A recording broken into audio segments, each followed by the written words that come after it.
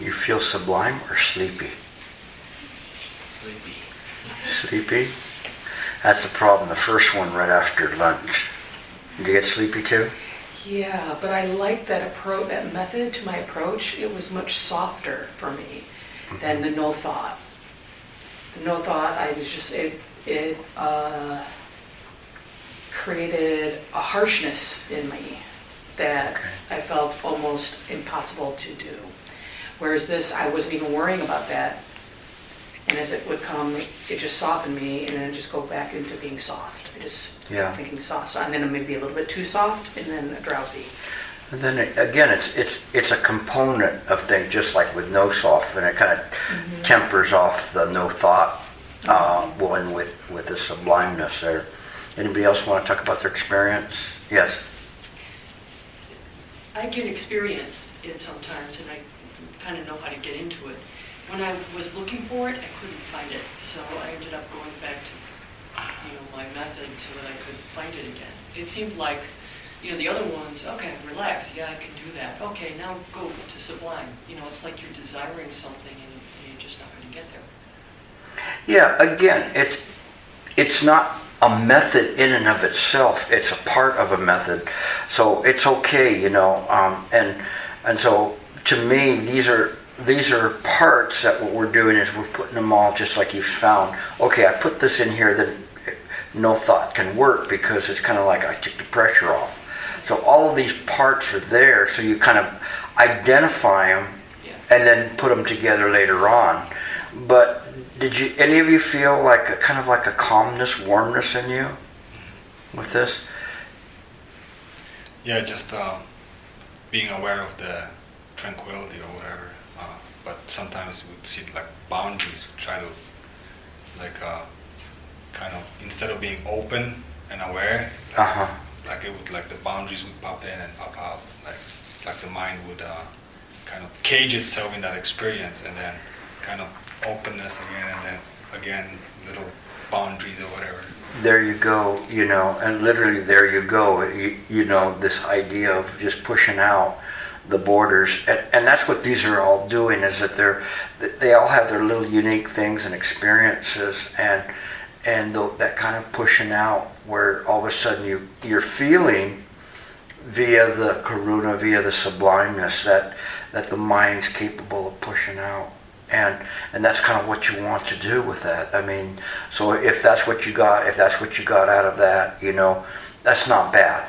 That's not bad experience for this, because sublimeness is kind of a little bit abstract in some ways, but the feeling, if you can tune into that, and like you're saying, you lost control of it there for a while, you start looking for it, it's not bad. Even losing it and then picking it up again, it's really, really helpful, because then when you sit, you're not sitting there going like, when am I going to get enlightened? I'm trying, and you're just like off. You just relax. I'm cool.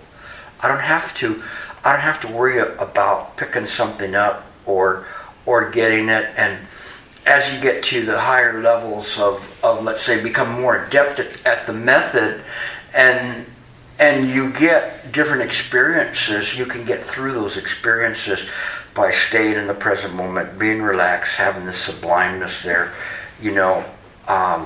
have no thought.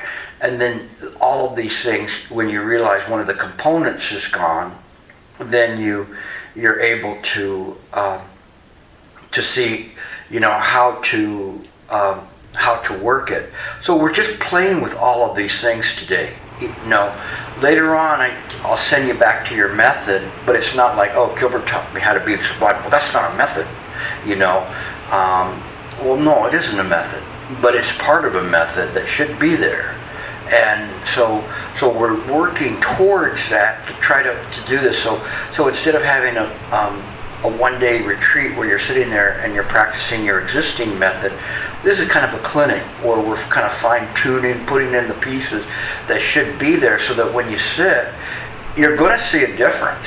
You will see a difference in terms of when you meditate, boom, you're going to do it. Sometimes it's like in the same day where it just clicks. Sometimes you may be too tired, but it's okay. the thing is that you kind of realize that there's this difference. Anybody else want to say anything about what they were doing, or any confusion about what they had? You're all right with it? You hung in there? You were okay? All right. Okay. Yeah.